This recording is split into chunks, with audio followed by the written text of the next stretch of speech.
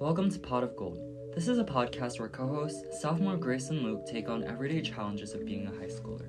Our goal is to make you feel less alone going through tough times, whether specific to school or to mental health or to anything else. Hey guys, it's Grace. And Luke. And this is episode 1 of Pot of Gold. Today, we're going to be talking about fitting in. So, the idea of quote-unquote fitting in high school. Everyone wants to fit in. It's like a basic want.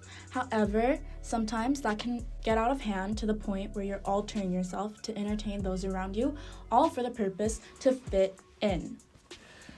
Me and Grace talked about this, and we agreed that growing up somewhere that didn't have such a small community like YIS was really different. And coming to YIS showed us a different side of society, I guess, and a different versions of ourselves, because we're in a smaller community. I feel like there's more of a desire to fit in. Now, considering that trying to fit into a smaller group of people is a lot harder, because you're limited to the amount of people you're trying to fit into. This also takes in the factor that you have to match yourself to everyone else to fit in, which if it becomes a mindset, then that's really unhealthy for you.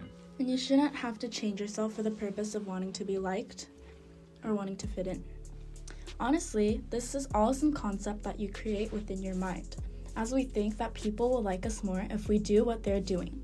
You feel as if you'll be found more trendy or popular or be more seen. An example of this would be nails. So last year, almost all the girls in my grade had the same nail design. It was something trending on TikTok, and it was perceived to be really cool and trendy. So even if you didn't like the nail design, you would just get it for the sole purpose of fitting into the great society. Although in small situations like those, it might seem harmless, because come on, think about it, it's just French tips. But as this grows, it becomes into bigger things like personality. You should never have to change yourself or your hobbies or interests for the purpose of trying to fit in, rather than benefiting yourself. So from my experience, building self-confidence can really help you with these issues.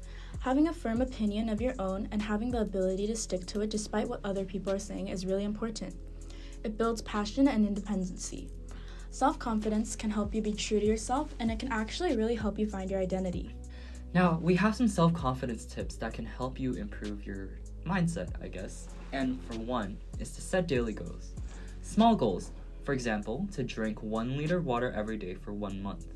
Now, this might not be much of a benefit in terms of health, because it's just water, which is of course good for you, but mentally it has more of an impact, because making a promise to yourself and keeping that promise, you realize that you have power to do what you actually say, and that leads you to trust yourself and rely on yourself more. Another thing would be body language. Having your shoulders back, your chest forward, makes you seem elegant and elevated. And using your hand gestures, it's powerful. When someone can't see your hands while you're talking, they're least likely to trust you. And when your body itself acts confident, it tricks your mind into believing that you yourself are confident as well. Sounds like something from Euphoria.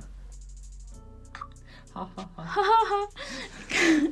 Another tip would be to compliment yourself when looking in the mirror. You shouldn't crave compliments from other people.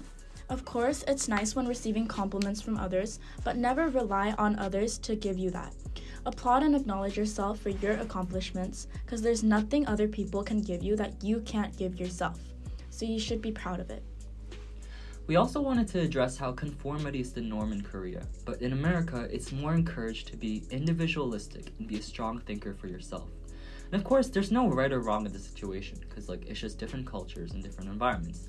But we have to consider that being excessively conforming is an unhealthy mindset, and it limits your creative freedom as a person, and it limits who you truly are and be perceived to other people. So to wrap up, we want you to think about these questions as you go about your day. For one, what does it really mean to fit in? And who chooses the standard for fitting in?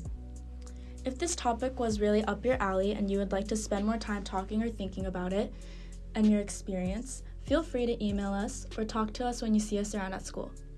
Thank you. Bye.